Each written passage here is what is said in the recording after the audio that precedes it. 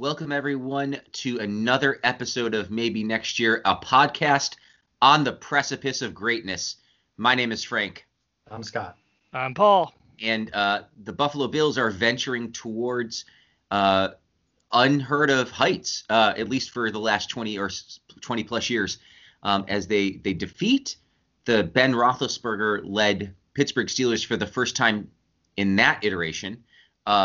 On Sunday night, 26-15, and they inch themselves closer. They basically are a hair's breadth away from just falling into the playoffs at this point, but also one win or one Dolphins loss away from capturing the AFC East crown, something that has eluded them since the 1990s. We will get to that a bit more, as well as many of the other things that they might just do this year. But first, let's reflect upon the game.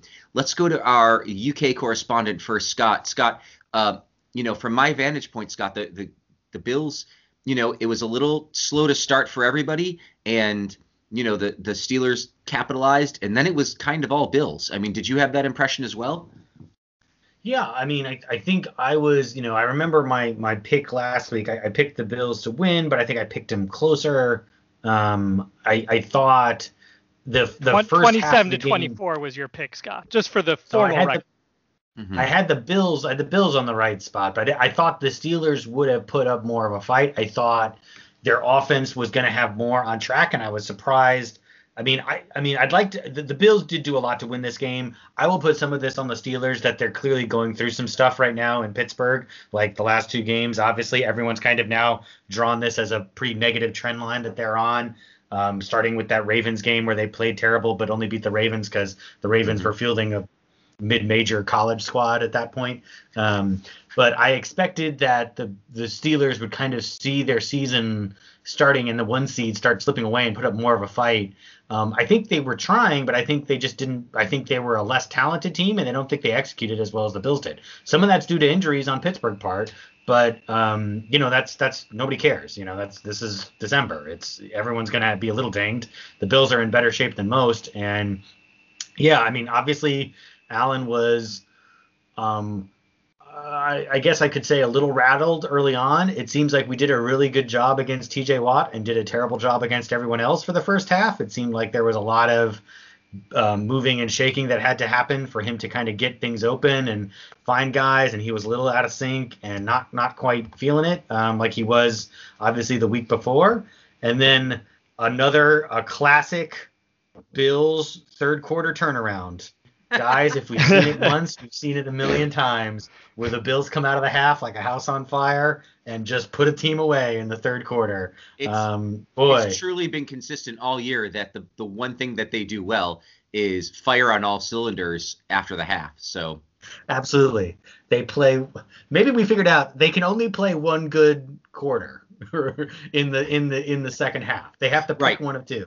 And tonight and on Friday, they still played well in the fourth quarter. Yes, the Steelers had kind of a garbage timey, not quite garbage time, but a little bit of a touchdown kind of drive in the fourth quarter. A refuse timey, not quite full. Yeah, it was like the recycling, right? It was like, it wasn't stinky, compost, but it was like maybe. Yeah, maybe it was compost, right?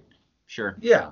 But so it was a good performance, and obviously we can talk more about Stefon Diggs. He'll definitely be brought up in 3 stars. That's a easy bit of foreshadowing. Mm-hmm. But yeah, I think again another complete kind of team game, which is nice to see. The defense really playing well, doing a really good job. I was worried about James Conner coming in kind of fresh off the injury. And him, kind of maybe torching the run defense a little bit. But the whole Steelers ran 17 carries for 47 yards is fantastic, obviously. And the Steelers only, I think, had like 225 yards for the game, which is just, again, some of that's a little bit to the Steelers and them being dinged, but and dropping passes, which again is entirely. I guess is a thing with them, but like. Yeah. Ebron doesn't get 3. Yeah, if you look at him, there's like 3 targets to 3 catches, and certainly Deontay Johnson has his problems. But I don't know. They were a dink and dunk. I was made clear, like they're a dink and dunk team that can't dink and dunk. So, and if you can't do that and you can't run, man, you're going to be in a lot of trouble. Let me switch over to Paul. Roethlisberger was dinking, but they couldn't. The receivers could not dunk. There was no dunking. I think that the run defense has gotten better, and I think that some of that is who you're playing, and some of that is also they've got I think that there's a groove on defense that's been solidifying as people have come back and people have gotten more playing time. Another good performance by AJ, not like terrible performance by AJ Klein. Paul, I know you're excited to share the first defensive touchdown in several years, so why don't you get to your thoughts on the game, and then we'll kind of take another lap. Yeah, I want to fixate in on one thing Scott said right in the middle of his recap. He said Pittsburgh is a less talented team. So let's think about that for a second. The then 11-1 Pittsburgh Steelers, one of the preeminent teams for years that the Bills had not beaten since the 1990s, I believe, until last season. Scott is saying is a less talented team than the Buffalo Bills. And Scott is right. And this is a few weeks ago, we were recapping the Cardinals game right after it happened. And I said, the Bills are a good team, but are they a great team? I will not believe it until I see a few things. I need to see them get through the third quarter and use that to put some distance between them and the opponents. I need to see the defense learning to stop the run, learning to stop some good running backs. I need to see them putting away an opponent at the end. And when Frank had asked me then, after all of this, what do you really need to see to feel that they're a great team? I said, well, I think I need to see them beat Pittsburgh.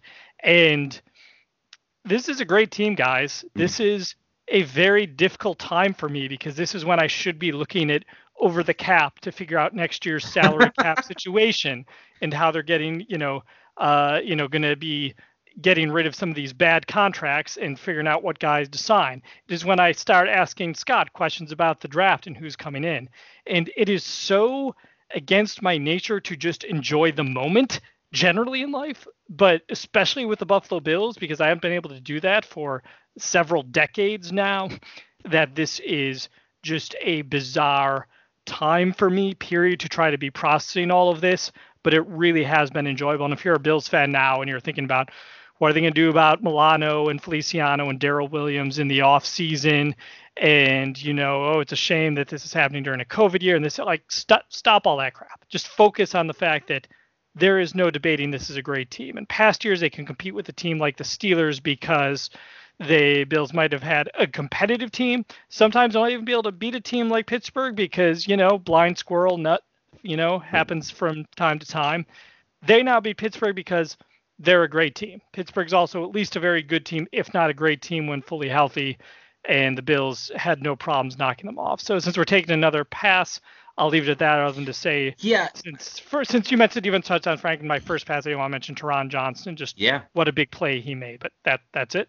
Yeah, and it's just a nice bit of symmetry I was thinking about because, of course, last year they do clinch the playoffs as we attend the game in Pittsburgh City.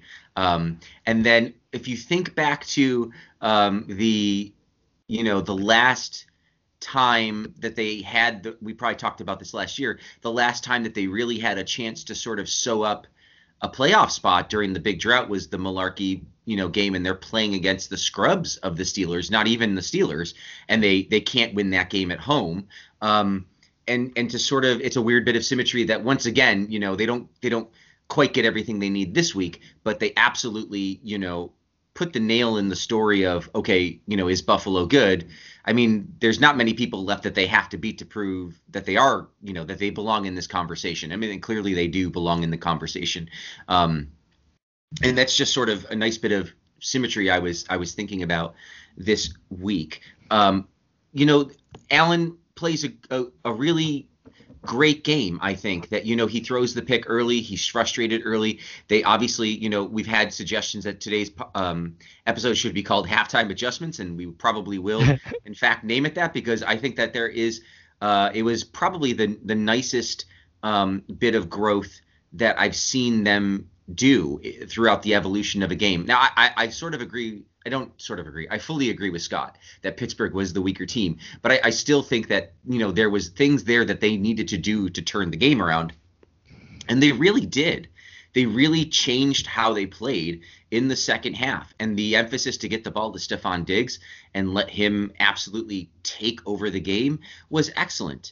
It was just a really good game, and God bless Levi Wallace, who I feel like has been asked to do things above his pay grade all year to varying levels of success.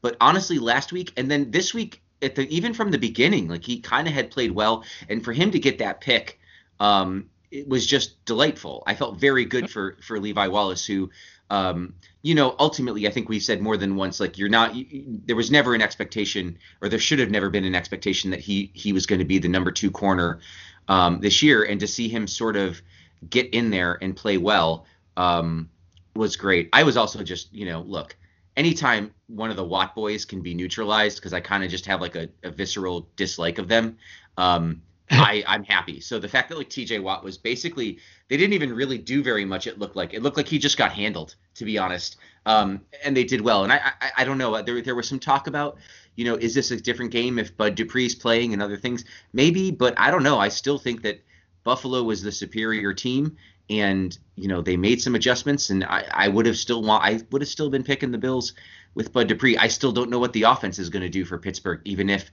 the defense is a lot better. So let me put this. No, you know what? I think I want to put some of the stats I pulled up in context later. I think we'll do it after 3 stars, because I think Scott will probably pick some of those people for 3 stars there. And good job on Corey Bojorquez for his like absolute like biggest game of the year. 5 punts, his biggest half of the year, because he actually didn't punt in the second half. Right. After he punted like crazy in the first. That's what I was going to say, and I'll lead into Scott. Scott said that, and not picking on Scott here, but Scott's like, I guess you only get one good quarter in the second half. But the fourth quarter was essentially 2 drives by the Bills, one of which scored points directly after the Steelers did, and the last one seals the game. And that was, I think, one thing that I don't know that Paul mentioned, but I think that we hadn't seen was, okay, did the Bills have a 4-minute offense or a 5? Well, they had a 7-minute offense. To the point where they just like sat on the ball. Like they ended up in victory formation without even trying to like score. So, I remember at the beginning of that drive, I was thinking, well, make this a 2-score game again, and we'll go from there. And it never even got there. Absolutely just a great, and then we'll snake draft this, Paul. You go first, and then back to Scott. But we'll do that. What were your thoughts on that, and anything else you want to mention on the game? We actually have a smooth transition here, because I was going to talk about that last drive really as my focus, which Tim Graham had a great article on, and Frank had mentioned we haven't really seen that out of the Bills.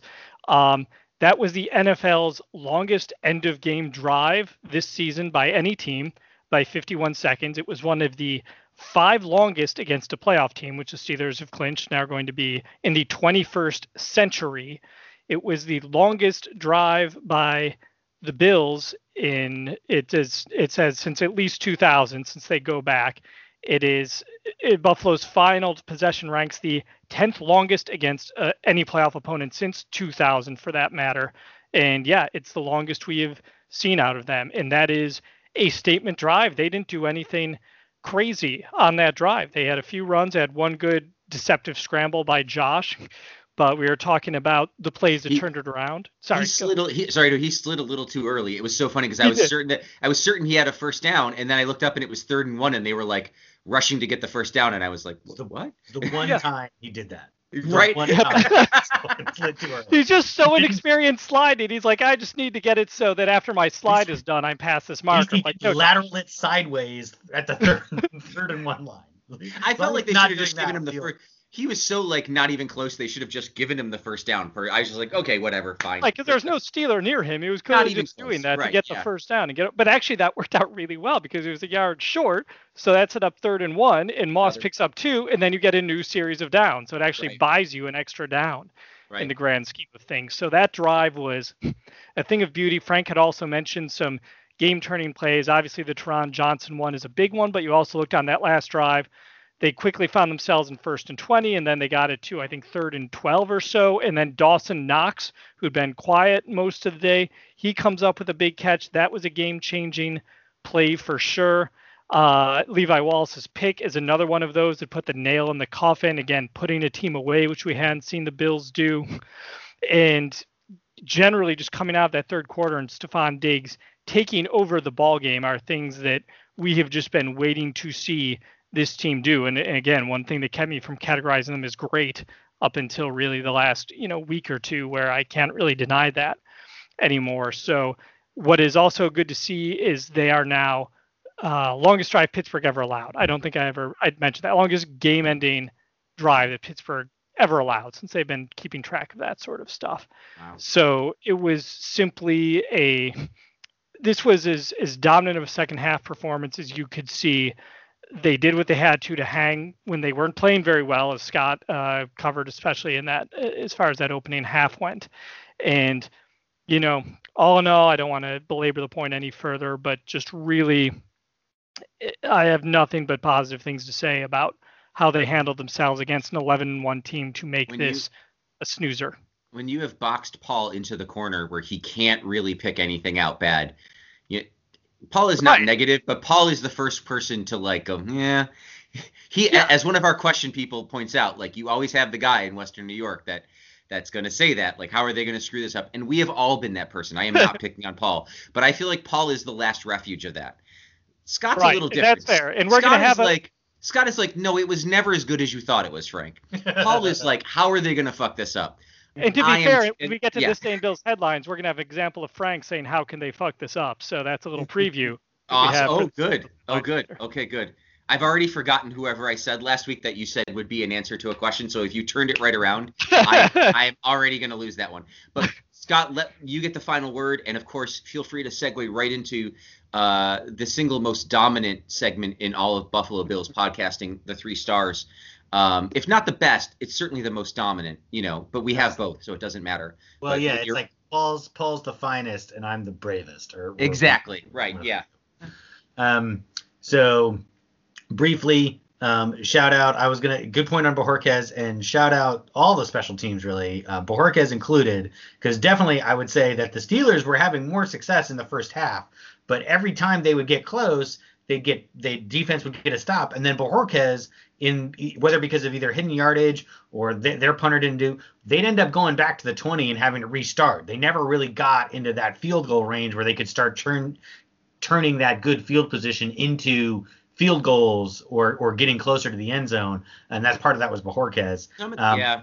And then Andre Roberts still another hasn't didn't pop one, didn't get the touchdown, but if you want a guy who's going to get you pretty close to 30 yards on almost all your returns, he's pretty good. He's that guy. If they don't re-sign him at the end of the year, he will go down in history as the greatest Bills kick and punt returner to never bring one to the house. I don't even think there's a debate on that.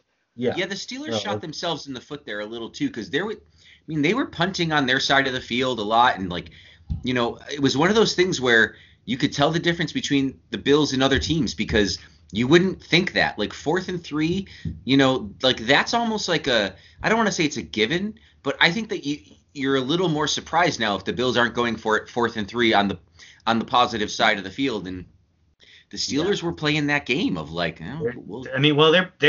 playing conservative because what is the play call that they run? Throw it to a receiver? Yeah, throw it 2 yards and try and get the third.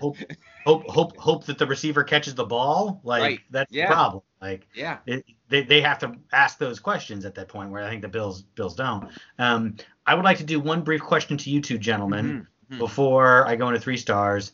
Is Dawson Knox good or is Dawson Knox bad? I can't be a Sith. I can't speak in absolutes on that one. So I will simply know. I know. Right now he's bad. That's what I'm going to say. Okay. But I think 2 years ago Josh Allen was mediocre. He had good moments and bad moments, but I fully acknowledge that he could be great. So I will do the same with Dawson Knox. Right now he's bad. Potential to be good. Knox has his issues. I mean, I will say that this past week was his Bills fan box, and his was the School of Hard Knocks in Bills colors.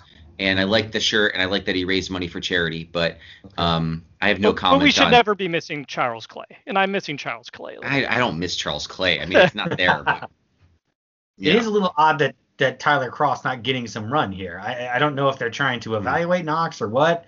I'm definitely like Paul is exactly correct. That's where I was going to land. Is like, yeah, he's bad now, but he is also the Josh Allen of tight ends. Like possibly, he does some things where it's like, oh, that was awesome. He's 6'6", and he jumped like 2 feet in the air to catch that ball and got 2 feet down in the end zone. That was awesome. And then turn around and I'll throw it to you, and he drops it, and you're like, what the fuck, man? Come on. I look back at the rookie years, and I think of Josh Allen hurdling Anthony Barr, equaling Dawson Knox his rookie year, stiff arming the hell out of that Bengal on that game-winning drive, and shows that fire is there, shows that ability is there, but hasn't been put together yet. At this point, they might be saving Crawford for a playoff move too. It could be one of those deals where like week 1 we show up and all of a sudden like the Tyler Croft package comes in, and you're like, What is all this? Yeah, they did it with Duke Williams last year, but didn't quite. I wouldn't be surprised if Brian Dable is holding Tyler Croft back.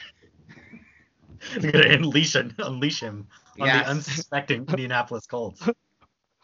We'll never see him coming. This tight end. Anyway, okay. Yes, we will get to 3 stars. We will do some honorable mentions first. And nobody from the Steelers. Womp, womp, womp.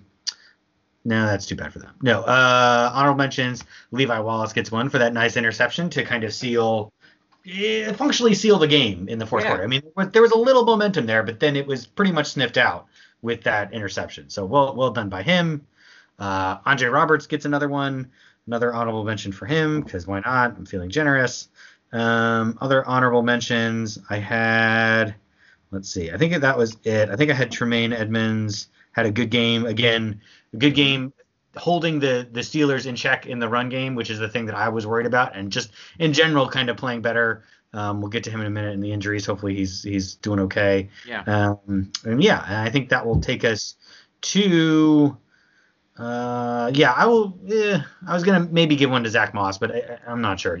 He had an okay game, you know. Yeah, and a great last drive. Drive. The last drive was the killer, right? Yeah, that was the good one. So we will go to your 3 stars then, and your 3rd star is Teron Johnson, 7 tackles, 4 solo, and obviously the big interception return for a touchdown.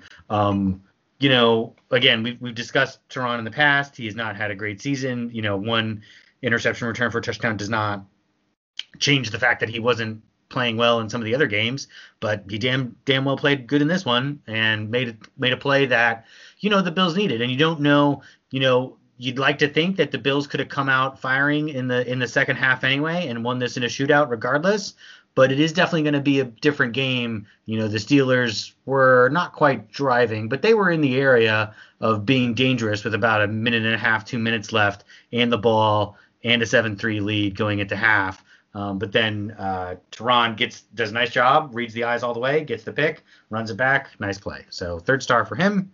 2nd star goes to Mr. Josh Allen. Not his best game, but again, against a good Pittsburgh defense, even with Dupree out, obviously still had some other guys there. Didn't have a great first half, but still ended up with 238 yards and 2 touchdowns. Had the interception, the sack. Yes, it's going to happen, especially if he's going to be dropping back 44 times. You're going to get some sacks. And then had 6 carries for 28 yards. Again, one kind of ill-timed slide, but other than that, pretty well. The fumble, I feel like, was that him or was there a fumble? I'm trying to remember if there was a fumble. According to the box score, there was. It was Moss too early. Was that it? Yeah, right. It was. Or am I thinking of the week before? No, hold on. 1 sack, 1 pick. This was yes, it was that, right? Because this was the 2 goal line stops was the week before against the Niners. Right. Yes. Yeah, no fumble this week, I don't think. Oh, well, it has 1 here for him. Oh, he recovered it. It was a sack he did get sacked at 1 point. Yes, that's right. And, okay. Yeah. But again, he got on, again, it's going to, he needs to do a little bit better on the sack sometimes. But again, if you drop him back enough, it's going to happen on some level. So yeah, he gets the 2nd star. A nice game from him. And obviously the 1st star goes to Stephon Diggs, who we touched over a little bit, but 10 catches, 130 yards, and a touchdown. Obviously, did have the ball on the reverse, I think, or an end around at some point as well. But yeah, no, I mean, that was a pretty remarkable. And again, you want to talk about Steelers injuries, Joe Hayden potentially not being in there. Yeah, it's a problem, but hey, it's December. At this point, you got the team you got. It sucks, but that's life, in the NFL. But I mean, they credit to Daboll for figuring it out. They needed to go max protect coming out of the half and just get the ball to Diggs and let him catch it short, make him cover him, find crossings, find curls, whatever. He's been making it work all season. But this was a game where we really needed him, and he was the one who was able to get the whole offense moving on those 2 touchdown drives. I think he had 6 catches in the third quarter alone. So that was a really, really, really solid game. Gets him back into the league lead in receptions, if I'm not mistaken. Yes. And he's in top 100 even, yep. We'll have more on that in a second, yeah. Yeah. And again, like a super, we've been, I mean, and again, whatever. I mean, Minnesota's probably happy with Justin Jefferson. I think he's got like 1,000 yards already for him. So, good for him, great. But I think I'll take Diggs, and we needed a veteran, I think, coming in to help set the tone, be a leader, and know how to do all the route running that Daboll, you say this, if you want to accuse him of something being overly complicated and having too many complexities in the offense, it's probably something that you could accuse him of. And I think that's for the best, because creativity and being complex is unfortunately sometimes how you win in this league. You can't just always assume that you're going to have better talent. But having a receiver who can understand that complexity and understand the route trees and understand how things mesh together, you need someone who can do all that, and Diggs is clearly that guy, in addition to having the talent and the speed and the hands and everything else. So those are your 3 stars.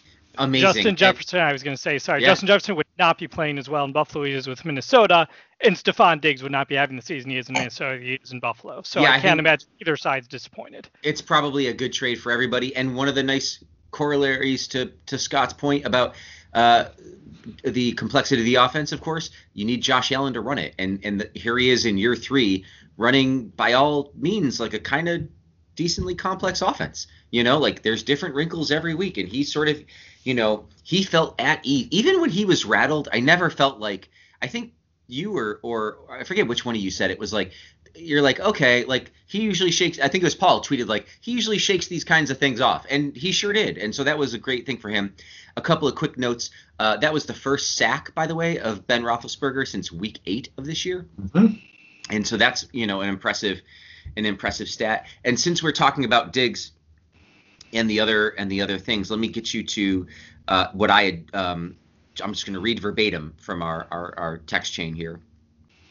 The Bills can tie their best record in modern team history at 13-3. They did have a 12-2. I said 12-4, but I meant 12-2 back in the 14 game season year. So one of their 64 or 63 AFL championships was a 12-2 team, which would technically be a better percentage, but the best that the modern teams have ever done is 13-3. Josh Allen is 718 yards away from Drew Bledsoe's single-season yards passing record. He is currently 1.2% ahead of his nearest competition for completion percentage if you allow for 200 minimum passing attempts.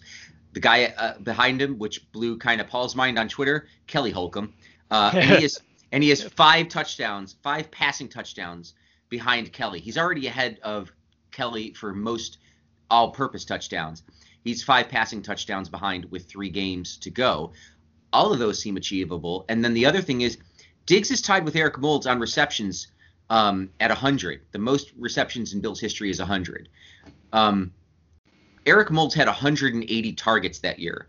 And in 180, and again, that was just the first half of the Bengals finale I went exactly. to. It was 180 targets for Eric Moulds. And Diggs is 46 fewer targets than that, and he's 9th in yards, but he's really only 201 yards behind Moulds for first, which he had in a different year. So Moulds in 2 different years had the most receptions and the most yards. And here is, Stephon Diggs having, 2 or 3 good games, like pretty good games away from breaking, like he's one awful game away from breaking one of those records, and he's like 2 good games away from breaking both. And I mean, 718 yards for Allen, like that, he could miss that, he could make that. Like that's kind of depends. It could depend on. I think it's going to depend on what happens the next 2 weeks if he plays against Miami or not. I think if he does a 300-yard game and he gets down to 400 and then it's like another 200-yard game, like they might put him in Miami. Exactly. It could be like he ends up playing 16 weeks instead of 15 weeks instead of 16, and that's why he falls short. But, there's no particular reason to think he would fall behind Holcomb for completion percentage. Like it's narrow, but it's not that narrow as we have this many passes and 5 passing touchdowns. Like that's right at the line too, as far as I'm concerned. And what I had said to Paul, and I'd like your thoughts on this, Scott, too. We'll start with Paul, and then you can collect your thoughts on it, Scott. I mean, all of this is achievable. I think. I think the other thing to point out is, even though this is by many regards an inflated year, particularly compared to the 90s and early 2000s when these other records were set, I think it's still remarkable, and I think it's still notable because it's been 20 years. How many quarterbacks and receivers have we had where this conversation wasn't even the conversation? Like I remember, and I'll turn it over now. I remember when Bledsoe set the single season passing yard record, I was a little blown away that Kelly had never had a 4,000 yard season or whatever it was. And so I'll turn it over to you, Paul. Do you want to make anything of these particular individual achievements or near achievements? Yeah, I think the 2 things I'll point out, the 4,000 yard season is always intriguing to me, and that's something Lars on Bills and Beers is fixated on since before the 2019 season. Is he'll believe in Allen once he hits that 4,000 yard mark. And the reason it's notable to me that he has an extraordinarily good chance of doing it as long as he plays the next 2 weeks and plays okay, is that he's compared this offense in Josh Allen to where it was last year, and then compare last year's to the Josh Allen and the offense of the year before. Like he is improved just dramatically from season to season, and the offense has 1,000 years per season. Like, yeah. Sorry, continue. Yeah, no, it's crazy how much he has just gotten better. And yes, he actually has real weapons now, but would have rookie Josh Allen been able to do what he's doing now with Diggs and Beasley and Brown and Gabe Davis and some of the other guys around him? No, he wouldn't be able to do this. He might have a 3,000 yard season. Diggs would certainly make him look better, but he was just not who he is now. So it's extremely notable to me because I'm not even comparing this era to era and just saying, well, it's a different era. I'm just comparing it to last season and being like, these guys, look at what Josh has done to up the standard and to be able to break the records that he's going to break are phenomenal. I think he does touchdowns for sure. He should have completion percentage. Again, I would put the odds at yardage under. I think he gets to 4,000. I'm going to put him breaking Bledsoe's record under 50% simply because I don't see him playing a lot in the last week. Based on some of the he needs 360 yards to break 4,000, just 359. Right. And so that's, half of what it would take to get to Bledsoe. Yeah. So I think he easily does that in the next 2 games. I don't think he plays the 3rd game. So I think offensively, this is something, I mean, we haven't seen an offense this good since we've known each other, probably in the last 2 decades. I think the Flutie offense where Mold set the yardage record was very good. The Bledsoe 2002 offense was excellent. I think we probably have to go back to 2002 to find an offense that was this good, which was the year Bledsoe set his yardage record and Travis Henry was doing stuff in the backfield. So yes, it is a more pass-heavy era. Things are a little different now, but comparatively, this team is still just an offensive juggernaut compared to what we're used to. Briefly, I think 2 things I'll point out. I mean, I think on one hand, I'm excited because I obviously think that Diggs is going to be with us a while. Allen's going to be with us a while. I think the question will be Daboll in my mind of like who of the 3 of kind of who I'm holding responsible for how well the offense is doing is going to leave soon. Injuries happen, things happen. So I would say enjoy it this year because you never know if you're going to get another run like this, and then the corollary to that, therefore, is no one's going to be satisfied with 5 years from now. It's like, oh, remember that year that Diggs broke the receiving yards record, or Allen broke the passing yards record. Like, that's not going to be what we need to be remembering from the year. The year needs to be, remember the year we made it to the AFC title game, or the year we made the Super Bowl. Like, that is when you're having seasons like this, you have to capitalize them, because you never know when you're going to get another shot at this kind of everything coming together. Because, Dable is going to be very surprising if Dable is still on the team next year, great.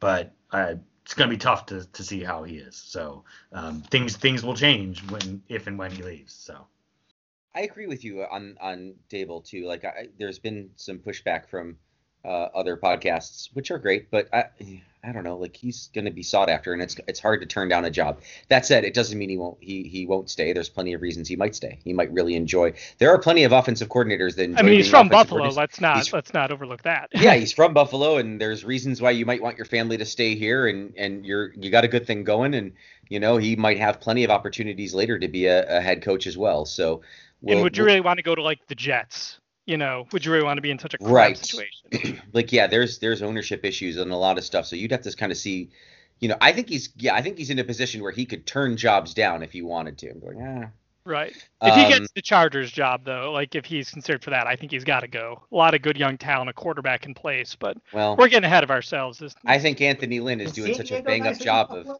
Is that a thing? What? Is that San Diego nicer than Buffalo?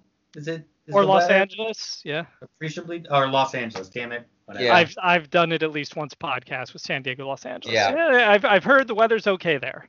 I haven't been there in about 4 years, but it was not bad. I refer you all to the Dar Williams folk song, literally entitled "Sometimes California Wants to Be Western New York," to give yourself a counterpoint to possibly everybody wanting to move to LA. Let me also read from the book of Frank, the textbooks of Frank, as I've been on prednisone, guys. I got a lot of energy. I had some time to look things up. And this is good because it brings us into our listener questions, because I directed an actual question to the audience this week on Twitter. So the Bills are currently third, Kansas City first, and Pittsburgh second in the seeding. The AFC East crown, I don't want to say it's a done deal, but it's all but a done deal. It's a done deal, yeah. I'd say that the Electoral College has cast its votes, and it is only a matter of counting them at this point that we are going to see that Buffalo has in fact won the AFC East. According to every simulator, the Dolphins' odds of winning each of their last 3 games is under 50% for all those 3 games. The odds of the Bills winning their last 3 games is over 50% for each of those games. So we would need literally 5 unlikely things to happen, since the last game is between Buffalo and Miami. And the odds of 1 unlikely thing happening, or even 2, they're there, but the odds of 5 are just extraordinary. Yeah, here we go. It's like, too many swing state games. What can I say? Okay. So I wrote this out, once again reading. Looking at the tiebreakers for the first overall seed, because it is worth knowing, I guess. Buffalo can finish 13-3, and technically KC and Pitt could both finish 12-4 and 11-5. So both Pitt and Buffalo so that would be one way Buffalo could get the number 1 seed. Both Pitt and Buffalo could be 13-3, and Buffalo would have the tiebreaker. That's a second way that Buffalo could get the number 1 seed. Those are the 2 cleanest scenarios, but require Kansas City dropping 3 games in a row at a minimum. All 3 teams could finish 12-4 and 13-3 too, with no clear head-to-head winner. So we would go to conference record. Buffalo would need Pitt and KC to lose 1 more game in the AFC to tie their best chance. So without getting too deep into the weeds, this is the most, the first 2 things I laid out are highly unlikely but easy to understand. Buffalo finishes with a better record. Buffalo ties Pittsburgh and has the headbreaker. The headbreaker is in fact when they all tie. And I think that was a Papa Shango move in the mid '90s. Yes, exactly. That was a headbreaker. Yes. Before he became the pimp character. Godfather. Yes. That's right, the Godfather. Kansas City plays New Orleans, Atlanta, and the Chargers. And so the issue there is 2 of those games are NFC teams, and that doesn't help you. Like, they lose those games, that's good in one way, but it doesn't help you if you're all going to have the same record, because the Chargers is the only game that can help them. Pittsburgh has Cincinnati, Indianapolis, and Cleveland. So the last game for KC helps. And after that, you get into record against common opponents, which I am not ready to calculate. And, look, if you go to the playoff calculator, it's like a 1% chance that Buffalo is going to It's exactly a percent chance, according to New York Times. Yes. Right. So now the big question is this. I think that we can all concede that if I think you can concede, like, this week you're playing for the crown of the AFC East, right? And if everything kind of breaks your way, maybe you go into next week and say, okay, we got to play hard next week too, because we're still alive for this 1 seed, and who knows.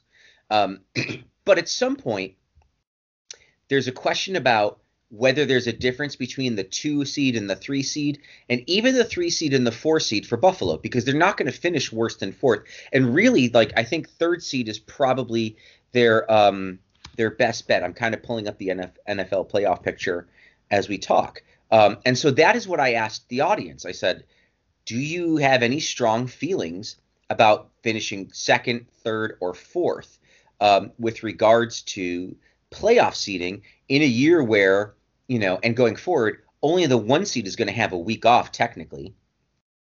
And I guess the other question is, depends on who your matchup would be going into it. So why don't we get Scott's thoughts on it first, and then Paul, you can give your thoughts, and then we'll bring up the listener questions too. We'll kind of launch in from there.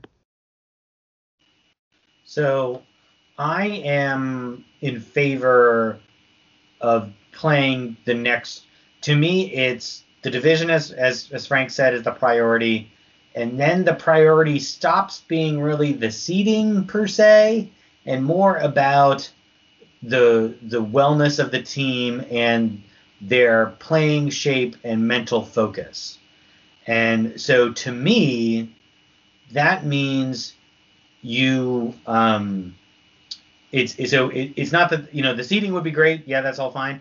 To me, I would play the week after like you're playing a regular game and you're trying to win, because it'd be nice to beat New England just to kind of kick dirt in the eye on some level. Right. And then B, because I think there's an argument that taking 1 week off for week 17, everyone is accustomed to that as a way to keep your players healthy, rest up for the postseason, avoid, run vanilla stuff. You can take 1 week off and no one's going to bust your chops. The impacts on the team itself will be minimal. I think 2 weeks off and the chances that are happening are much greater. I think there's a much better chance that if you give Josh Allen 2 weeks off, if you give Diggs 2 weeks off, if you give the defense, key players 2 weeks off, that you're going to be slower coming back. I mean, frankly, you could argue that they were a little slow coming out of the gate last year. They had, obviously, in the Texans game, they rested the week before. They had the one good drive, but then really they actually didn't score another touchdown the rest of the game, right? Right. Like, yeah. Five Hauschka field goals after that. Mm-hmm. Yeah. 4. So, I mean, they came out, they had one kind of clearly set of plays that they had built with the trick play to put him in the end zone. And they were a little soft. Now, again, this team is better than last year's team, so it may be a higher hill that they'd be coming down from, but I'd rather kind of limit that in general. And I'd say let's keep our focus. They're on a bit of a roll right now, and try and finish strong, get to 12-3. And then let the chips fall where they may, with whether you get the 2 or the 3 seed after that. Pittsburgh could fall apart for a variety of reasons. Sorry about that. Very, very emphatic text. No, I felt that emphasized Scott's point wonderfully. I'll have my wife text during more good points later in the show. Paul, could you get us started with your thoughts, and then maybe read 1 or 2 of the responses to Twitter if you have it open? So yeah, on the seeding issue, 1 seed, when you're talking about something with a 1% chance, to me, not even worth the brain cells to worry about, and to think Kent is going to lose a lot. Yeah, not going to worry about that. Scott pointed out correctly, the division is a priority. again, that's a foregone conclusion as we've assessed 98+% odds of that. Look at the New York Times simulator. This is what's interesting me on whether that last game is going to matter or not, and whether Scott's emphasis on, okay, let's take that last week to rest if we can, with caveat that you might want to play them a little bit more because they were so flat after that first drive in Houston last year. I looked at the odds of the Bills getting the number 2 seed. They are right now at 28%, and if the team wins out, the odds of getting the number 2 seed will be 70%. For the Bills, because all that we'll need is one Pittsburgh loss in the last 3 weeks. The number 2 seed matters from the perspective that you get that division round home game. And while that is not as huge an issue as it would be if we were in a year where there were fans, not having to travel during times of coronavirus and not having to deal with the stressors generally of that, being on the field you're familiar with, there's a reason they call it home field advantage, and I think that would help. That said, even if the Bills win their next 2 games, and if Pittsburgh, say, wins their next 2 games, and then they're due for a Week 17 matchup against who the heck are they playing the last week of the season? Where is Bengals, Colts, and Browns are the Steelers' next 3 games. Okay, Mm-hmm. So, so they'll probably beat the Bengals. Colts and the Browns are going to be 2 tough, both teams shooting for playoff positioning there. So yeah, decent offense from Cleveland too. So right. So I think we have to hope for this is what I'm hoping for, the best case scenario. You beat the Broncos and the Patriots. The Steelers somehow crap the bed against the Bengals, and they then proceed to lose to the Colts, and then the last game doesn't matter because you're a game up on them and you have the tiebreaker. So yeah, that's what I'm hoping for. But I don't think I play people the last week, even if you have a chance at the 2 seed. Unless you're in the driver's seat for the 2 seed, I don't play the players the last week. I play them for a half. I get them to be refreshed and able to, just feel like they're rested up, but also had some solid snaps during the game. So That is my take on that. Personally. The only thing I would say before, and then we'll start getting into listener questions, is I do think there's a difference between the 3 and the 4 seed. If you're the 4 seed, there's the chance that you're playing Kansas City the second week of the playoffs instead of the championship game. If you're in the 2 or 3 seed, you're not going to end up as the lowest seed left no matter what.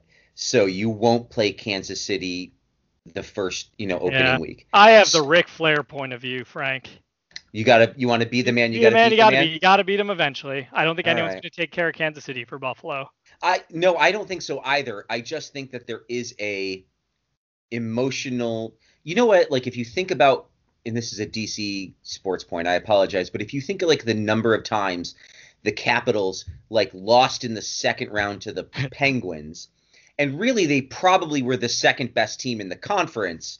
And it's just like one of those things that hangs on your head. To me, there is a prestige about getting to the championship game, which is nice. It doesn't mean that like it makes it easier for you. I just, if you can beat the Browns and then play the Steelers again, and then have to play the Chiefs, that to me is like, But then again, you're right. You want to be the man, you got to beat the man. So however you get there, you're almost certainly going through Kansas City. Yep. But I'll give you the prestige argument because you might remember something called the Music City Miracle, which backs up your point. Tennessee beat Buffalo.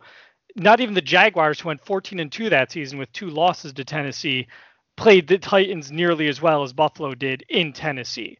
And the Titans were within, 2 yards of winning the Super Bowl that year against the Rams. So the Bills, to me, were always the second best team in the AFC that year, but they went out in the wild card round by virtue of having to face the AFC champion. I'll also briefly say there is also a bit of a, if you want to think about the team in a long-term phase and kind of mental focus, maturity, stability, having the chance to play in an AFC championship game where it's literally the mental framework of, if we win this game, we are going to the goddamn Super Bowl. Like that is a level of of short of being in the Super Bowl, that is a level of intensity that I don't even know that as a normal adult American male, I can't even really understand what that kind of intensity and what, I'm getting chills just thinking about it. And so I'd rather have us play in an AFC championship game and beat either regardless of what happens, if we play KC in the division round or the conference round, I'd rather play in the conference game, because then you've got that, we're one game away, the preparation, the focus. Win or lose, hopefully we win, great. If we lose next year, we'll know we'll have been there, done that, and then you don't have to worry about the ump in some ways. Yeah, I and there's a weird. Well, I don't want to. I'm getting ahead of myself now. I don't want to say what I'm thinking in my head here. So we'll save that for later. So when I asked this question, I got to go back to it's all confused and people have replied to different places. So these are all different thoughts. Allen's season, Eagle OC. I want them to go 13-3 just to see it. The seeding between 2 and 3, I don't think it is that important with the playoff setup this year, since I'm not sure home field is quite what it was without fans there. And I think that is a lot of what our conversation was about. Mm-hmm. Mike Eller says, I do care. It matters for optics, as well as for the likelihood of making a long run in the playoffs. Personally, I think it is more enjoyable when pundits are picking the Bills to win, and that's more likely with a high seed. Also, if the Bills get the 2 seed, they likely won out. So Mike makes some good points there. Do you want to read any of these, Paul? Yeah, Jay, before we get into his other question where he has another challenge for Scott, probably not worth getting anyone hurt in the last week or two of the regular season to get it. Probably doesn't make a huge difference in matchups. You'll have to play winners anyway. That's my view. But it would help a little bit with shutting up announcers who gush over other teams. That is fair. There's some serious gushing happening about the Bills now, too, by the way, just so you know. Steelers fans were criticizing Collinsworth for talking about Josh Allen so much. I'm like, we've been dealing with this crap for years. Right now, Mike Mullen's opinion is, I don't care. The Bills could have to play every team in the AFC from worst to best Mortal Kombat style, although you spelled combat with a C, and I'm a little disappointed, Michael. And I wouldn't flinch at the prospect. But if you think it doesn't matter because Buffalo's that good, what would give you second thoughts? I think we're all there. Nick Gentile, Buff Nug says. Gentile, knowing Buffalo pronunciation. Okay. Second seed buys us a second home playoff game with no crowds. Not sure it matters, but it would delay matching up with KC until the AFC Championship game. Again, I think the 3 seed does that too, because you would end up playing the second seed. You would have 4, 5, 6, or 7 would have won. Well, if you're one of the lower numbers would have won. That does it on those. And then why don't you read Mark and Jay's question, and I'll get to Steven's questions after that. All right, that sounds good. So Mark says, I was going to ask about that D-line not being super productive. They're 14th in sacks, but I thought, well, our secondary has been productive, especially since we're first in fourth quarter takeaways. So I don't really have a question this week, except this is weird, right? Being good. On the D-line, I would note that they are an incredibly overpaid D-line. That is the highest paid defensive line in the NFL to be a middle-of-the-road defensive line. But they kind of do that with the offensive line last year, right? They had to overpay Morse. They had to overpay, we thought Feliciano was an overpay. That didn't turn out to be the case. They overpaid Quinton Spain, but they were so bad, they had to pay just to get to mediocre. And I'm fine that they've done that, and I feel they did put some good pressure on. And as Frank noted, it was the first time that Roethlisberger has been sacked by anyone since week 8. And yeah, I was good with how the defense did on the whole, including the defensive line this week, and being good is great. All right, you guys you can jump in on that, or just sure. Go ahead, Scott. I have nothing to add. Yes. All right, good. And Jay, Scott's this one's coming to you. Saving my ammo for this one. Yeah. Mm-hmm. All right, here we go. For those of us from Western New York, we all have relatives who will say the Bills will screw it up no matter their record. Any holiday tips for conversing with them? Should we keep certain stats ready for ammo, or is it something to avoid, like talking politics, religion, or to Scott? Oh, such fire, such hot. Scott, do you want to take him on first, or do you want a minute there? I'm gonna need a minute on that. Yeah, okay. Sure. I can go ahead, Frank. Yeah. I think that the short answer is, Jay, that the people who are going to say that are not going to be convinced by anything you can say. And I don't like to say that because I am a hopeful person about bridges and connecting, and I'm a big person about, I've been reading a lot of books about creating community. Honestly, it's not that you asked this question, but we want to maintain our relationships with the people we love and we're friends with, and find bridges with people that we can't. And so the fact that you're about to burn a bridge with Scott, that's on you. When it comes to the people who are going to give you shit about the Bills, I mean, you can just talk to them and be like, I would honestly look them right in the eye and say, I am thoroughly enjoying this. Why are you trying to take it away from me? And just put it, because sometimes it is that you don't want to convince them that they have to believe what you have to believe, but they should respect and honor the idea that, like, this is fun for you. And why are you shitting on my parade? Because the truth is, you don't know how this season's going to end. All you know, Jay, and I know, is right now it feels really good.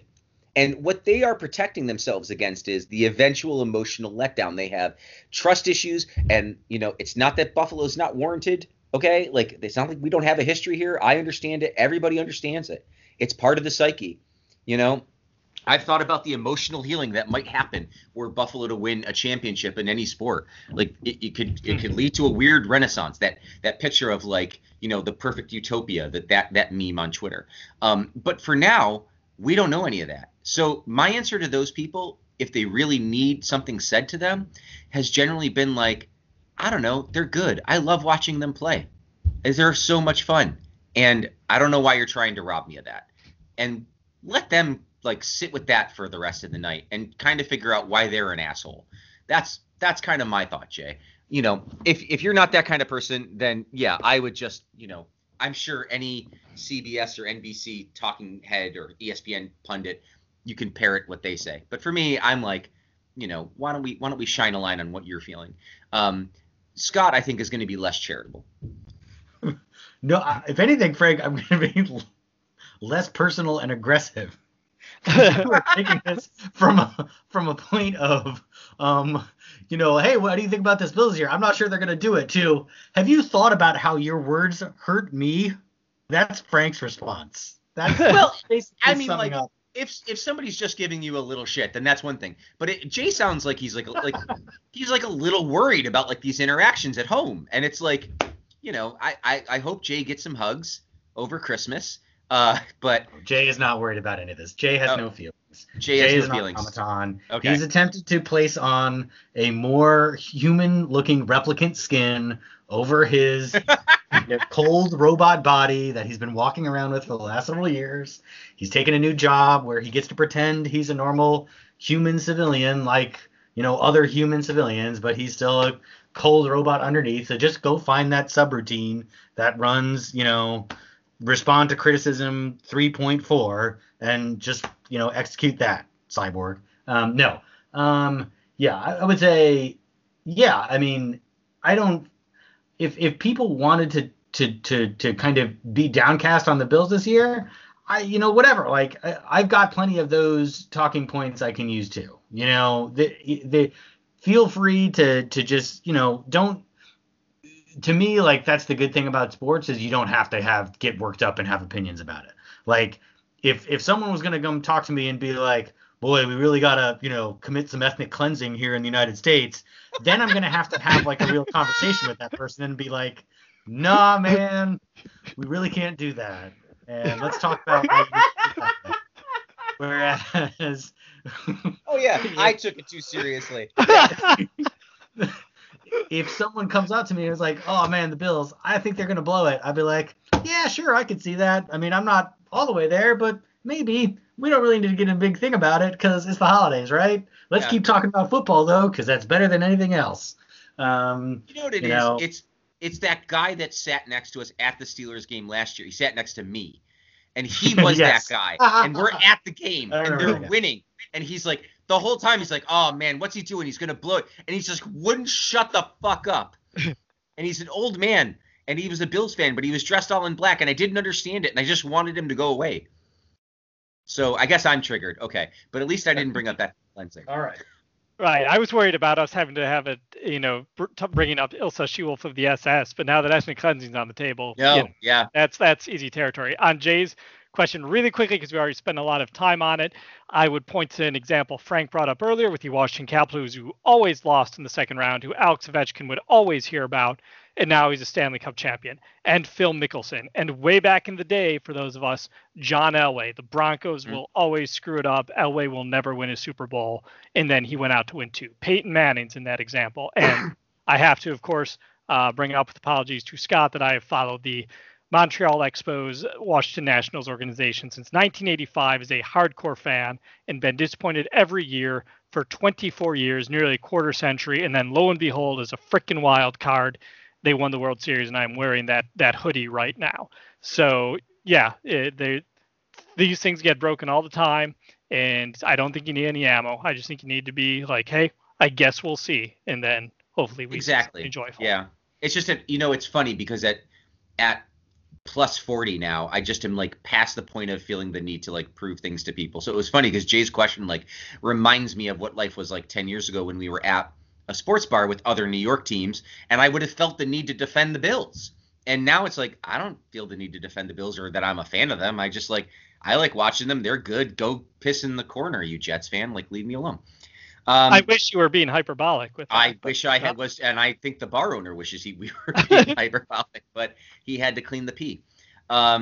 Steven, the defense has really, long-time listener Steven, the defense has really turned around since week 1. Not exactly smothering, but solid, and a couple of timely takeaways the last few weeks. What do you think changed? Steven, a few weeks ago, I think when they were having their their quote-unquote lull after the first 4 weeks where they kind of were a little wishy-washy, I had said that, I really do remember saying this, and I'm going to pat myself on the back. I was saying they looked like a team that was missing some people and figuring themselves out and had a real good chance to gel at the end. I said that. I know I said that. I said that about missing John Brown, and I said that as we were having struggles with Matt Milano missing. And I didn't realize A.J. Klein was going to step in the way that he did, but you got to remember, like, this team doesn't have the defensive line that it had last year. It doesn't have the linebacking core that it had last year. It takes time for those things to happen. There was no preseason. And not only that, but you had to kind of substitute players in. And so I think that what is happening is they actually had good players. It took a while for them to get all on the same page. And not only that, but now you've created depth in this great way that you didn't really have before, that wasn't going to be achieved if Matt Milano's playing all year, gutting out injuries. Sure, maybe like there's some better things that happen, but one of the things you're going to probably end up missing is A.J. Klein developing into the type of player, and also Leslie Frazier understanding how to use him that they have. And so to me, like, and the same with like Levi Wallace, like this Levi Wallace game to me is the culmination of he got thrown into the fire and he's like, he's coming out better. The iron has in fact sharpened the iron now. And it couldn't have come at a better time because it's the end of the year and things are coming together. So for me on defense, I think that's what it is. I think it took time for things to come together, and that's just it. It's come together. Scott or Paul? Yep, I agree. Takes time. Okay. No preseason, no training camp. New pieces come together. Also, bye week helped. They haven't had issues since the bye week in the run game. Mm-hmm. Yeah, that's some of it. I think it's also I think the defense is playing better. I think the defense is better. I am not 100% sold on the defense either. Yeah. I still think there's holes on it, more so than on the offense. Like, I think the run game's kind of come on to the point where I can trust them to get 75 yards a game and keep people honest on play action. Whereas with the run defense, I think they've had a good run of it, but I'm not sure that they're playing the best teams right now. So I think I'm not quite sold on them in general, I think they're better in general from the season and due to all the reasons you mentioned. So I think the good news is like they're going to get the AFC East crown here. And then it's a matter of like just matchups really. And it can get really favorable other than a few teams that I think that, we can talk about maybe even next week. Allen was really inaccurate deep. There are a handful of times his receivers beat the coverage badly, but Allen failed to capitalize. I think that's true. But I think one of the nice things about him is that, he can get 15 yards down the field. And I don't need him to. And he also got hit on the arm that one time. Yeah, and he threw off his back foot with pressure a couple other times. That stood out to me. I like the one time I think it was Davis, he missed deep. Like he had a guy in his face and he threw off his back foot. And he missed. It happens. I wasn't worried. I don't know. As long as he's playing like this, like as we talked about this year, I don't know. I can't really criticize him. Every quarterback has, other than maybe two, have, holes in their game. And the fact that he has this many not holes now is amazing. Knox was heavily targeted. Do you think that this was part of the game plan or just the way things played out? Speaking of Knox, do you want to stick with him or switch back to Croft we talked a little bit about that. I don't know. I can't speak to the game plan or anything. I don't know. I think they wanted to use him more. I think that is taking advantage of those linebacker injuries that we heard about with the Steelers. Remember with their right. Oh, he was down linebackers being all dinged up. So I think that's probably part of it. Also without Dupree now for the second week in a row. So I think that definitely was part of the game plan. And yeah, we already talked about whether or not, I think, I'm fine. Kind of Knox gives you enough to where he's not really he's replacement level tight end, which is not really saying a lot right now. Mm-hmm. If Croft is better, it's not by a lot. So I don't think we're losing a lot by giving Croft a little more run. I don't know why we're not having them both run out there every week, but that's a separate conversation. Yeah, Reggie Gilliam is out there every week, so it is interesting. Yeah, we will probably, like I said, save him for playoffs. Probably like the secret super package. And lastly, from Steven, regarding Johnson's pick 6, just wondering what your guys need in momentum in sports. And I'm not going to answer that question because I know that Steven's listened long enough to know what we think of that. I think he's curious, though. We shouldn't go into too much detail. I did promise him we'd get a lot of mileage out of the question, simply because we've gone into it at the bar. So I will try and keep my answer to less than 30 seconds and call time if I don't. But I will say I'm a full believer in momentum, just as in anyone's day-to-day job. If you have gotten praise, if you are on a roll, you continue to be on a roll. And if something interrupts you, something brings you down, that is going to affect things, whether or not you have the ability to do the task at hand. I think in sports, adrenaline fueled, especially in sports, that adrenaline is definitely a thing, at least within the course of a game, and then more debatably over the course of from game to game over the course of a season. Momentum is bullshit. I think momentum. Sorry, I was teasing. I think momentum is not a thing. I think there are times when, as Paul said, you have good mental focus and acuity, and you're in the zone, and you can play well doing that. But and sometimes you are not in the zone. But that is how you come in and out of those things is not something that you can. We haven't figured out how to unlock that. It works until the plan changes and suddenly you're presented with a new situation and then you're not in the zone anymore. It's just that simple. So it's tough to break up someone being in the zone other than just doing your job better, which is not different than how you do it if someone wasn't in the zone. So. Mm-hmm. Yeah, we need a momentum episode at the end of the season because I disagreed with so much of that, but we are an hour and. Well, the good news is we have so much else going on that we don't have time for that, right? It's not the time. So this is okay. We'll get to it, Stephen, and we honor and believe that you believe what you believe, Paul. And what else we believe is that, of course, that it is time for the single best segment in all of sports podcasting, This Day in Bills Headlines. Quickly. Well, you know what? Whatever. You guys can look up the injury report. There's nothing terrible on there, other than Teron Johnson apparently had a concussion, which hopefully he will come back from, and everything else is kind of what it's been. Yep. Oh, and Smoke Brown has been activated, but there's a question about whether he'll play this weekend because it's in Denver and there's a sickle cell anemia thing, and you can read about that. Paul will tweet about that with you. Yep. But gladly do so. But we'll move on to This Day in Bills headlines for December 16th. So Frank referenced this game. We all remember it well. It showed up in my Facebook memories since we posted these the day after the game.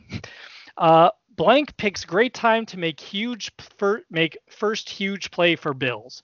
Blank's first big play for the Buffalo Bills was a long time coming, but came at a great time. Blank's 14-yard touchdown catch, his first as a Bill, was the winning score in Buffalo's 70-10 victory over the Pittsburgh Steelers, which will send them to the playoffs. He says it was awesome. I'm not going to lie. It's been a marathon this year. We really ought to know this because we were at the game, right? Yeah, but you can't really see the jerseys, so. Because it was at the other end of the field, right? Right. It was at the other end, but come on, guys, is my thing because we have mentioned this player's name no fewer than 10 times on this podcast. Well, it's not Stephon Diggs. So is it Dawson Knox? No. Tyler Kroft? Tyler Kroft. Tyler Kroft, yes. Hey, good job, Tyler Kroft. Yeah, I remember that. It was the throwback, right? That's it was right. The throwback. Yes, said he missed most of last season with a broken foot, blah, blah, blah. I didn't even want to get to those hints. All right, a little rocky on the start, but we're doing okay. 2017, rookie blank, now the guy at linebacker for Bills. Blank is a guy that has consistently gained confidence in himself, in the scheme. I think his production and his play has exemplified that on the field since he's gotten here, veteran linebacker Lorenzo Alexander said.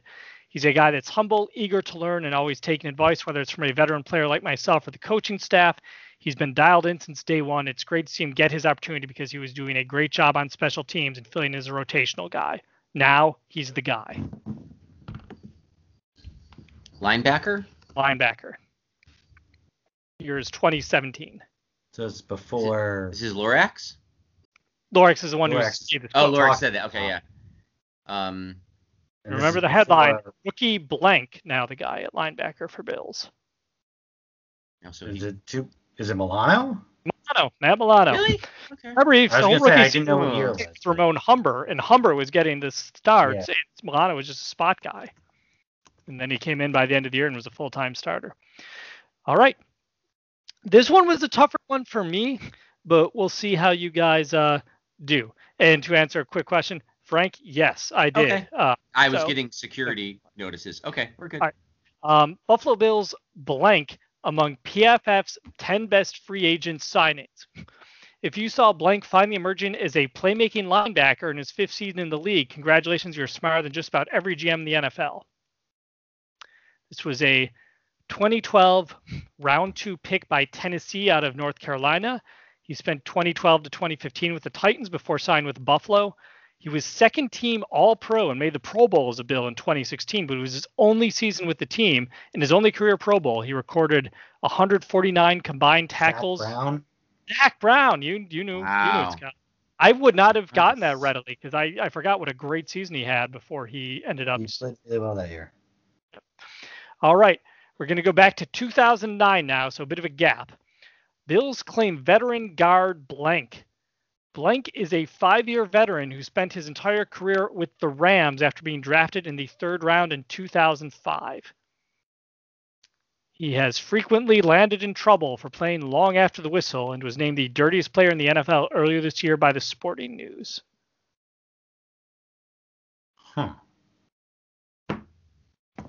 2009? 2009. So before Incognito. No, this was Incognito. Oh. Okay. It was Incognito the first time. Around. Yes. Remember, there was Incognito 1.0 and Incognito 2.0. So this was more Incognito like 1.5. Yeah. Yes, this was his debut with the Bills before he moved around and then came back to the Bills in the mid-2010s. All right. 2008. Frank, this is what I referenced earlier about us thinking something Billsy was all going to happen. So this is the headline from my cell phone on a text from Frank. Hey, how come blank hasn't pulled Lynch and called 3 passes in a row? Now, the context of this, there were 2 minutes and 8 seconds left in the game that the Bills led over the Jets 27-24. They had run Marshawn Lynch 4 straight plays. Lynch picked up a first down after 3 carries and then 5 yards on first down, giving the Bills a 2nd and 5 and forcing the Jets to use a timeout in a game where Marshawn to this point had run for 127 yards and was averaging more than 6 yards per carry. So let me read the summary of the next play, 2:06 in the 4th quarter. Remember, Marshawn, 127 yards, everything I just mentioned. Jay Lossman sacked at Buffalo 16 for minus 11 yards by A. Elam. Fumbles. A. Elam forced. Touched at Buffalo 16, recovered by New York Jets. S. Ellis at Buffalo 11. S. Ellis for 11 yards. Touchdown. So the headline again, hey, how come blank hasn't pulled Lynch and called 3 passes in a row? And when Frank texted that, it went from Lynch to, hey, let's do a play action with Lossman. It's got to be Turk. Turk, yep, Turk Schoner. Oh, God. Oh, I felt that was like a gut sucking awful day. Like that was just like a terrible moment. Was Malarkey the head coach then, or was that Duran? Yeah, it was Duran, and at that point, it was right after Malarkey. Yeah. Yep. All right, 2003. Blank's TD up for play of the week. Blank's diving 6-yard TD reception of a Drew Bledsoe pass with 29 seconds left in the 4th quarter is among 5 Week 15 nominees for NFL Play of the Week. Trailing 28-20 at the end of the game, Buffalo had a chance to force overtime when Drew Bledsoe drove the Bills 81 yards in 9 plays and found blank on the TD pass. But Bobby Shaw could not control low pass in the right corner of the end zone on the 2-point conversion try. Shaw said he caught the ball, which, by the way, he did. I remember this play distinctly, but it was ruled incomplete. A replay review did not help. Mm-hmm. This is an undrafted signee by Cleveland out of Michigan in 1999. Played 4 seasons with the Browns before becoming a starter in Buffalo for 3 seasons, then finishing his career in 3 years with New Orleans. And what I want to bring up, there's an April 2020 article with the headline, former Michigan/NFL tight end blank recounts COVID-19 fight. And it notes, blank, now 25 pounds lighter after roughly 30 days in quarantine, was one of 8 coronavirus survivors to meet with President Donald Trump and Vice President Mike Pence on Tuesday at the White House. Blank expressed his concern for the district Detroit, which has been hit hard with coronavirus, and he said is in desperate need of support. President Trump said to blank, "You're a big, powerful guy, and this little bug knocked you the hell out, right?" I don't know. He was that he had 17 straight days with a fever over 101. So this was the Bills' go-to tight end. He was a starter at tight end for, pretty much all of his 3 seasons in Buffalo. So, Reamersville? Nope, right. This was the first post-Reamersma starter, not counting Dave Moore. Okay. So. 03. Okay. Yeah, this is way before Greg and Royal and. Yeah, about two or 3 years before Royal, at least. They all kind of blend together. So, like, Royal could have been 5 years ago or 15 years ago. That's a good point. But it's not. Scott Chandler was much later. Much later. He was the 2010s guy. He was a Chan guy. This guy, this is that was too much of a hint. But we got to move it along. Come on. Soup. What is it? Soup. Think of soup. Soup. Mark Campbell. Mark Campbell. Very good. All right. 2 quick things to mention on these are no quizzes, but the 2002 headline, Bolts QB of the future stuck in neutral. While Doug Flutie no longer poses a threat to Drew Brees, at issue is whether Drew Brees is the answer. He's now the NFL's all-time leading passer 18 years later. Okay. And then my favorite 2001, also no quiz, Tom Brady, who entered the 2001 season anonymously and is likely to leave it as a millionaire, will be starting quarterback for New England. The starting aspect is he might be the Pats starter next season. He might be. Might be. Great foresight on that headline. All right, so a couple funny. Bills headlines left from the Rochester Business Journal. 6 Buffalo Bills to play in Pro Bowl. This is 1998. Okay. I could give you positions or just go. Just go with 1998 Buffalo Bills? Yep. Okay, so Doug Flutie? He did indeed make it as a reserve. Okay. Eric Moulds? He also made it as a reserve. Okay. These count, though. They're part of the 6. They do, yes. These are 2 of the 6 we have named. 1990. Is this Bryce Pop still? Nope, a little bit past Pop. Coward? Okay. What was that, Scott? Coward? Coward? No, and he would have been on the team, too. It was. I think Coward made it in 99. Sam Rogers? Nope, not Rogers. I'll give you the positions of the other 4. Okay. Defensive end, guard, fullback, and nose tackle. Sam Gash? Sam Gash is the fullback. Logan Brown? I know who you mean, Scott. Yeah, that guy. Ruben Brown. Ruben Brown. Logan Brown. Ruben Brown. Okay, so we need the nose tackle and the what was the other one? Defensive end. So the defensive on that team. This is obviously past Bruce Smith. No. Okay, then Bruce Smith. Bruce Smith is going to get a popularity vote. Yep. So we need the nose tackle. It's somebody I know, right? You're going to be this is not a name you'll be like, I barely remember him. You'll remember this guy. It's before Pat Williams, right? Right, but he actually played alongside Pat Williams for a little bit when the Bills went to a 4-3, and that made us a totally unstoppable force on the inside. Wow, you might have to give it to me because I know I'm drawing the blank. All right, where do I live? Washington, Ted Washington. Ted Washington. Nice. Washington. I was like, I thought he was on the Bills, but I'm like, I was going to say he just said Logan. Logan Brown equals both Ruben Brown, Ted Logan Washington. Brown is a freshman tackle at Wisconsin. So for okay. All right. Well, we got 5. Yeah, really, did well. Without too many hints. 1997, blank shares blame for Bills' struggles. Buffalo Bills general manager blank is as frustrated as anyone by the team's obvious talent shortcomings this season. He says he deserves a good share of the blame for them. No matter what anybody wants to say about coaching, a coach is only as good as the personnel. Blank said Monday, yes, there can be a combination of both coaching talent, but I've got to tell myself, you've got to do better. Bill Polian. No, the guy after Polian. So after Polian, he joined the Bills in 87 as a personnel director, became the team's GM in 93 after Polian left. Damn it. Oh. During his tenure there, the Bills went to the playoffs 10 times and had a record of 140 and 83. He later went on to become San Diego's general manager for 3 seasons and took Marcellus Wiley. He drafted Drew Brees and the Danian Tomlinson in San Diego, and he died of lymphoma in 2003. Damn it. I know this person's name, and I'm ashamed I can't think of it. All right, Bill. Think of a great Bills receiver from the early 1980s who's come up before. Andre. Before Andre. Jerry. Oh, not Jerry. Yeah. Jerry Butler, but it's right. The same last name. Right. John Butler. John Butler. Scott got it. All right. Fuck.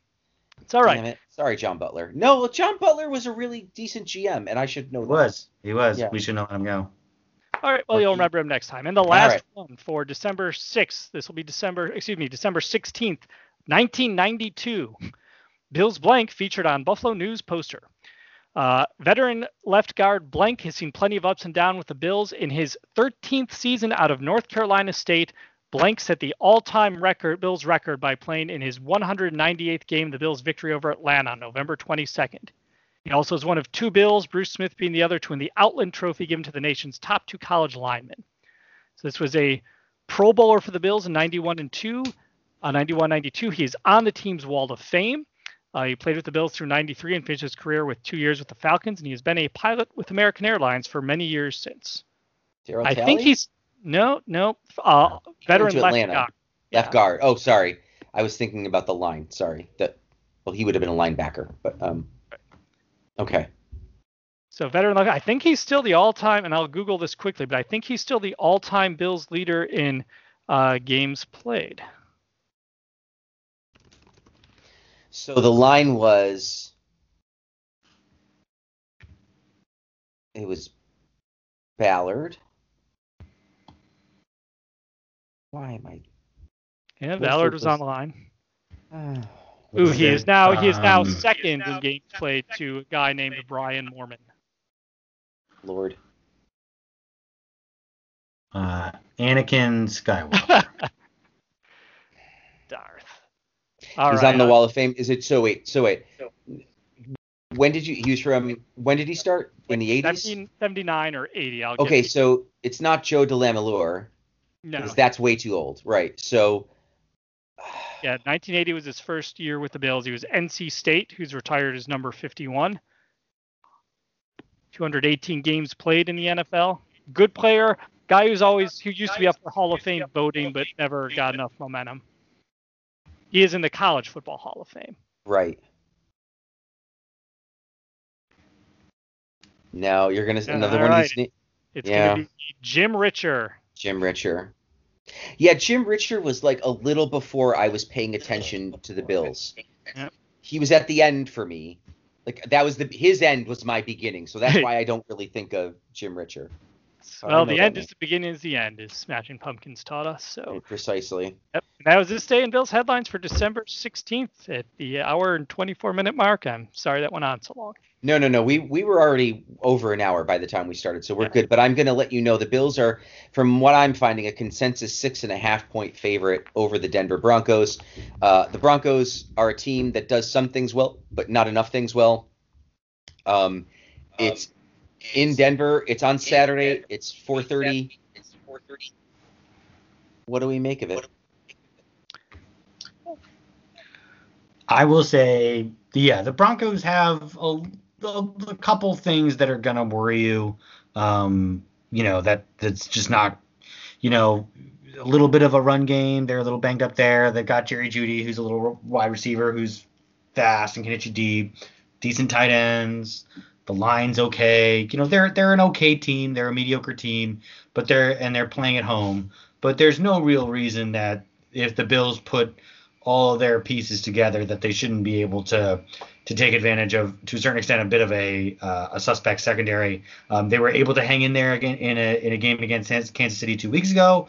So they are still playing. They haven't kind of phoned in the season. I'd like to think the Bills can match what Kansas City did. Kansas City won 22-16. I would put the Bills in at about that. I think we'll see. I think I'll put us at 27-17. Maybe I'm being a bit bold. They've beaten Carolina since then, so they're still playing. Locke's kind of come on a little bit the last couple weeks. He was dinged. This was the famous game that they lost to the Saints when they didn't have starting quarterbacks 3 weeks ago. But other than that, Locke's been playing well. So 27-17 might seem a bit low, but I think the Bills get it done regardless. So okay. Yep, I'm largely in agreement with Scott on this. The Broncos are no laughing matter of a team. They had an easier time with the Dolphins and the Patriots than the Bills did. They hung in there much better against the Titans and against the Chiefs than the Bills did, though the Chiefs did hang in toward the end of the Titans game. And they have some talent on this squad. But ultimately, I think the Bills are just a little too much. They are a better team. This game is still meaningful for the Bills. Not really, but they think it is. And so I'm going to say 30-18 for Buffalo on this one. Very nice. Paul no longer trying to chase the trophy here. No, I'm out of it now. I think I'm something like 8-5 maybe, and you're like okay. 12-1, something like that. Well, the good news for both of you is I have a good feeling about this game as well, and I think it largely rests a bit. I'm actually going to be a bit more aggressive than both of you. I think like 30-14 is kind of the right score. I think Denver does do some things well, and I think if this was earlier in the season, it might be a different kind of game. But I think that at some point, Buffalo can taste it now, right? Like they just had probably their best game against, the best team. They've been doing that week. I feel like for the last couple of weeks, we've been saying like, well, that's the best X about this. And they've progressively like gotten more and more dominant.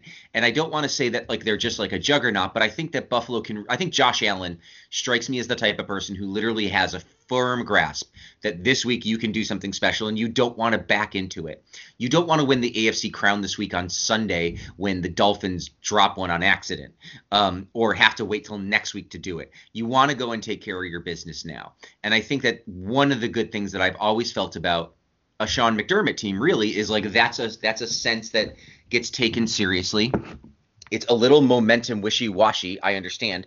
And if it was the only reason that I was going to pick them, I wouldn't necessarily do it. But I think you combine that with the fact that they are clearly the more talented team and that they're going to be playing full speed, and you could get up at halftime and kind of cruise into a victory and, start really kind of looking at setting yourself up for the playoffs. I think that all the big good things that they can do are right here, and McDermott et al. Will in fact capitalize their.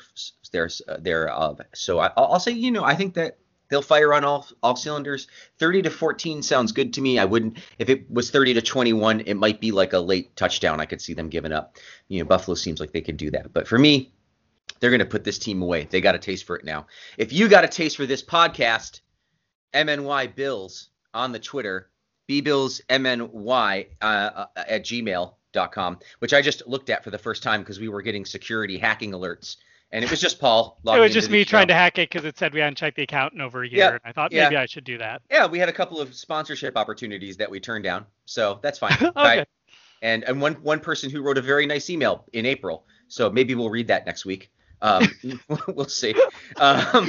So I'm very sorry that we didn't look at your email, but I just saw it now. We've warned you, don't email us because it could be yours before we look at it. You can do that, or you can go to facebook.com/BBillsMNY, a holdover from the older days. You can find us on anchor.fm, search Buffalo Bills maybe next year, refer us to a friend if you would. It's exciting times in Bills football, ladies and gentlemen. Thank you so much for listening. Until next time, my name is Frank. I'm Scott. I'm Paul. Good night, everyone.